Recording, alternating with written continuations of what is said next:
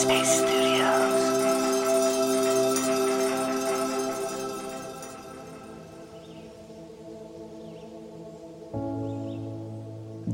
Greetings. Welcome to Radio Headspace.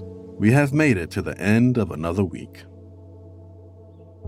At the time of me writing this episode, the racially charged mass shooting in Buffalo occurred just a few days ago, followed by a shooting at a school in Uvalde, Texas. So what I want to do first and foremost is send lots of love and care to the families of Buffalo and Uvalde, and give an intentional moment of silence for the victims.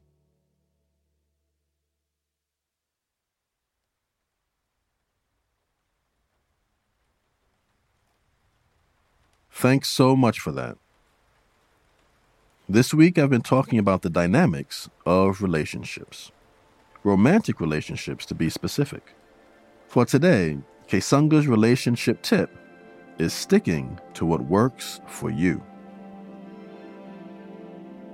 One of the hardest things for a couple to do is determine what works for them despite what's considered normal or the right way to do things according to society or those that we love.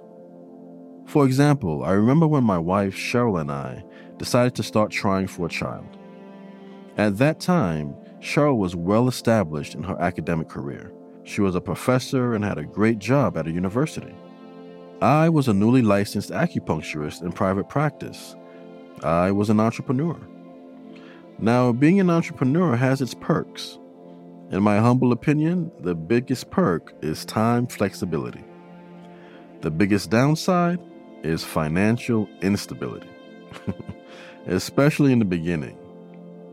And as a man, I felt extra pressure. Men are taught to be the providers, the breadwinners for their families. When our first daughter was born, I remember feeling a tremendous amount of pressure to become financially successful immediately, which was totally unrealistic.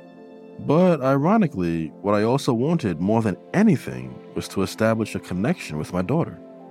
I remember having a conversation with Cheryl about me being a stay-at-home dad during the day while she worked, and me working part-time building up my practice in the evenings. It was a hard conversation to have, again, because of the societal norms that are placed on males. As it turns out, it was perfect for us.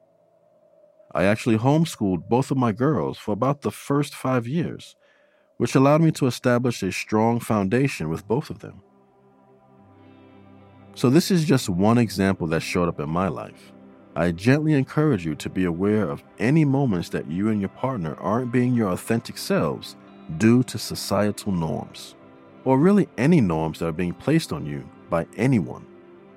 Now, everyone's different, so I don't want to make a broad suggestion on how to be authentic. Instead, here are some questions to maybe ask yourself if you're trying to decide or figure out what works for you in your relationship. You can ask, why am I feeling this way? How much of how I'm feeling is based on others' expectations of me? What would happen if I were to choose the thing that I want to do instead of what I'm expected to do? Questions like this will help you take the time to be introspective, and you can see what feelings come up, and hopefully, the best path forward will follow. Now, I'm not encouraging stubbornness. If you know that a certain choice would preserve your safety and your own good, or you don't want to do it because it's difficult or uncomfortable, then please allow yourself to do the appropriate thing. And I also wanted to mention that I use myself as an example because that's what I know best. But I also realized that I got married at a young age, so most of my personal examples involve marriage. But you may not be in that serious of a romantic relationship, and that's perfectly okay. I truly believe the tips I provided this week can be applied to any and all kinds of romantic relationships. If you have any further questions, as always, please send them my way on Instagram @KGiscombe or email me at askkesunga@headspace.com. I would love to hear from y'all. And in the meantime, I gently invite you to check out the course on the Headspace app called Relationships. Okay, it's been great. Have a healthy and happy day.